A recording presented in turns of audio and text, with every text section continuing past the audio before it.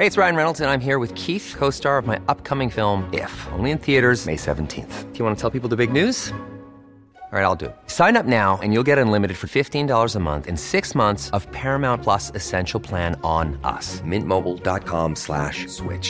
Upfront payment of $45 equivalent to $15 per month. Unlimited over 40 gigabytes per month. Face lower speeds. Videos at 480p. Active Mint customers by 531.24 get 6 months of Paramount Plus Essential Plan. Auto renews after 6 months. Offer ends May 31st, 2024. Separate Paramount Plus registration required. Terms and conditions apply if rated PG.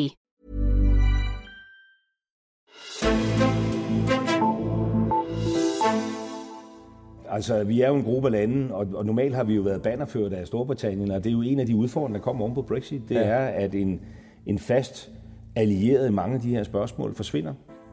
Ja, en fast allieret forsvinder, når Storbritannien forlader EU, men Rikke Albrechtsen, har Danmark så ellers nogle nære allierede, vi kan gå til? Altså ifølge den undersøgelse, som vi skal snakke om lige om lidt, så nej. Det her er Altinget Azure, og mit navn er Henrik Axel Bugter. All by ourselves fristes man næsten til at synge, når man ser den her seneste undersøgelse, som vi skal tale om i dag. Den ser på, hvilke lande, der er Danmarks nærmeste alliancepartner i EU. Den viser nemlig, at ingen har valgt Danmark som deres nærmeste partner. Ikke Sverige, heller ikke nogen af Baltikumlandene, og heller ikke nogen af de andre EU-lande. I klippet, som vi hørte først, der var det Lars Løkke Rasmussen, som i et interview med vores europæiske søsterpodcast, Altinget Parlamentet, satte ord på det problem, da EU's budget det skulle forhandles. Og Rikke Albrechtsen, du er EU-redaktør her på Altinget. Den her undersøgelse, som viser, at Danmark er helt alene, hvad er det for en undersøgelse? Hvis man lige skal kridte banen op, så handler det om, at det, der hedder European Council for Foreign Relations, det er en stor tænketank i flere lande, går ud og laver en alliancemonitor, kan man kalde det, hvor den ser på, jamen, hvem er egentlig venner med hvem. Og det, de har gjort, det er, at de har interviewet over 700 primært embedsmænd, men også akademikere, og det er folk der sidder med EU-spørgsmål i statsministerier, i udenrigsministerier, finansministerier osv. Og som i deres dagligdag har kontakten til andre lande. Og de er så blevet bedt om at sige, jamen, hvem kontakter I mest? Hvem har I fælles interesser med? Og hvem er det, som I finder mest lydhør over for, hvis I nu skulle have et problem? Og der er det så, at de finder, at Danmark er sådan lidt palle alene i verden. Vi er ikke nogen go-to-guy. Nej, det er vi nemlig ikke. Og det mener de faktisk selv er sådan lidt overraskende, fordi de mener egentlig, at Danmark skulle have en anden placering i samarbejdet, fordi at vi er et velstående, velfungerende land, som burde kunne være sådan nogen, som andre synes, at det var sjovt at lege sammen med. Okay. Altså, den her undersøgelse, hvis vi kigger lidt på den, så handler den jo også om, at man har sagt et land, eller nogle lande inden for nogle forskellige områder, som man ligesom er ens go-to-guy. Og så når der har været overlap, så er man ligesom alliancepartner på en eller anden måde. Hvem har Danmark ligesom peget på af vores alliancepartner? Da den her undersøgelse den blev udført for et par år siden, der pegede vi på briterne. Det gør vi ikke længere. Lige nu der siger 22% af de danske adspurgte Tyskland, 22% siger Sverige, 14% siger briterne. Og så er der Finland og Holland på de to andre top 5 pladser. Udfordringen ved det er, at spørger man tyskerne, hvem de peger på, så siger 0% af dem Danmark, og kun 14% af svenskerne siger Danmark, og 2% af briterne siger også, ikke? Så det er ligesom bare et af dem, men... Ja, man skulle egentlig tro, ellers er sådan et land som Sverige, som man i mange henseender kunne se som en dansk alliancepartner, at vi på en eller anden måde havde et overlap, men det er altså ikke tilfældet. Nej, og det sjove er, at vi vælger faktisk svenskerne først i alle 3 kategorier, også når det handler om, hvad er fælles interesser og hvem der er mest lydhøre. Men for eksempel på den der mest lydhøre, det er sådan lidt sørgelig læsning, fordi der siger vi, svenskerne, 24% af gangene. Svenskerne har finnerne på førstepladsen, så kommer tyskerne, så kommer hollænderne, så kommer esterne, og så kommer vi. Og det var en flot 5. plads. Ja. Hvad nogle af årsagerne, hvorfor ser det sådan her ud? Hvorfor har vi ikke nogen venner? Jamen altså det, som jeg har talt med det her om, som er seniorforsker Joseph Janning, som sidder og er leder af deres Berlin-kontor hos den her tænketank, der hedder ISFR. han ser nogle ret konkrete grunde til, at Danmark er sådan lidt ude på et sidespor. Det er blandt andet, at han mener, at den måde, vi har strikket europapolitikken sammen på, altså med et meget aktivt Europaudvalg i Folketinget, som jo sidder og giver mandater, det er også på en måde holder politikerne så meget stram snor, og også embedsmændene undervejs i forhandlingerne, at der måske ikke er så meget at give af, så der er måske ikke så meget interesse for de andre i at komme til os, fordi vi er måske spændt lidt fast ret tidligt i processen. Og det er jo meget sjovt, fordi det er jo ellers en hyldet model for demokratisk inddragelse og så videre, som Danmark er enormt stolt af, og mange har kigget på, når de selv skulle have en eller anden form for proces i forhold til, hvordan man holder øje med europapolitikken fra det hjemlige parlament. Men det giver os åbenbart nogle udfordringer. Ja, i praksis, så ikke så godt. Præcis.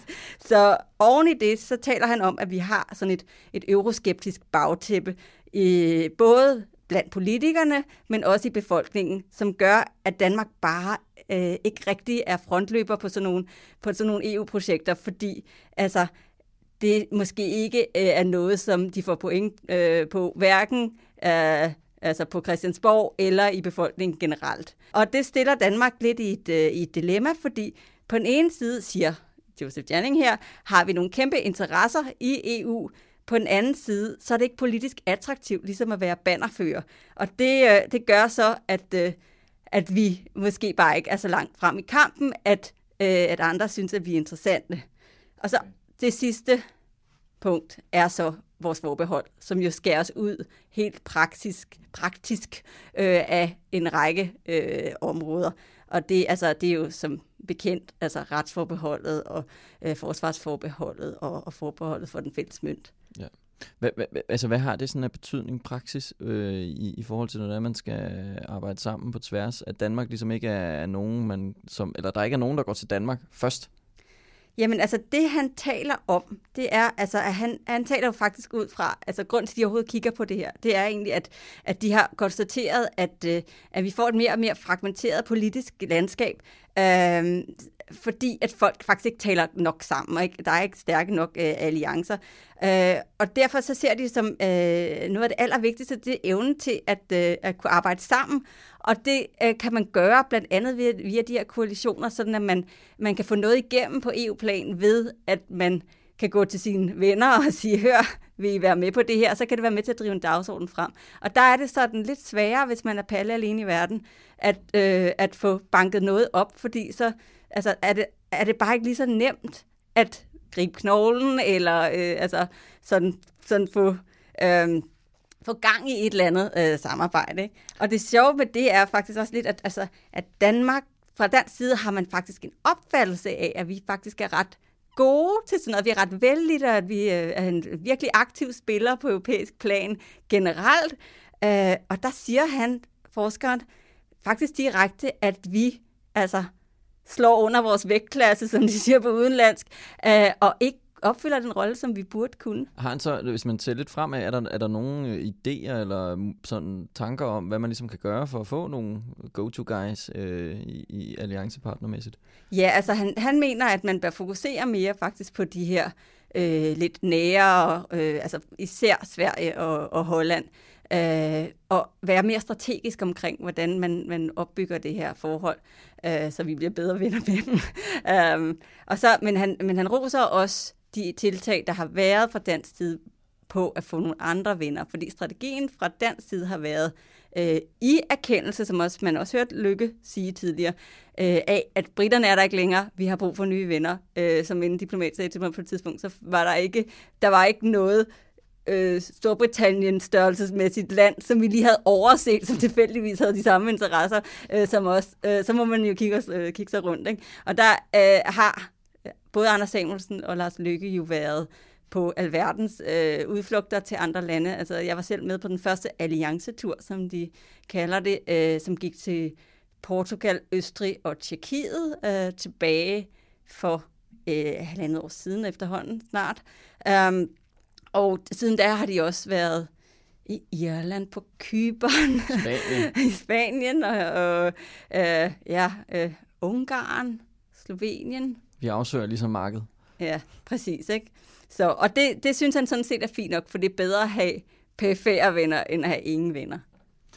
Tak fordi, at du kom forbi, Rikke Albrechtsen, EU-redaktør her på Altinget, og lige fik gjort os klogere på, hvorfor vi ikke rigtig har nogen bedste venner i EU. Selv tak. Men inden vi fortsætter med dagens gøremål, har jeg lige fundet 3 historier frem til jer fra Altinget. Mette Abildgaard, der er gruppeformand i Konservativ, går nemlig snart på barsel, og når hun gør det, så er det tidligere borgmester i Allerød, Erik Lund, der bliver hendes vikar. Det sker på trods af, at Lund kun var 3. suppleant for Abildgaard, men nummer 1 og nummer 2 på listen, det var Pernille Vermund og Mette Thiesen, og siden da så er de jo blevet medlem af Nye Borgerlige, og de har derfor takket nej til at overtage pladsen fra Abildgaard. Både Lars Løkke Rasmussen og Mette Frederiksen er blevet mindre populære blandt vælgerne i en ny måling, som Norstat har lavet for Altinget og Jyllandsposten. Her foretrækker 30% Mette Frederiksen som statsminister, som er 2% point mindre end ved sidste måling. 22% foretrækker Lars Løkke Rasmussen, og det er en tilbagegang på 3% point.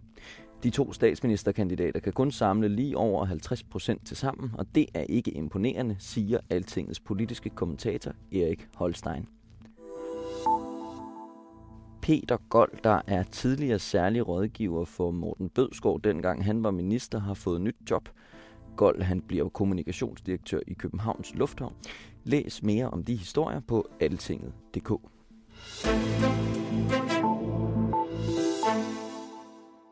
Tak fordi du lyttede med til ugens første udgave af Altinget Azure. Gå ind på iTunes og giv os nogle bedømmelser, fordi så hjælper du Altinget med at få endnu flere lyttere.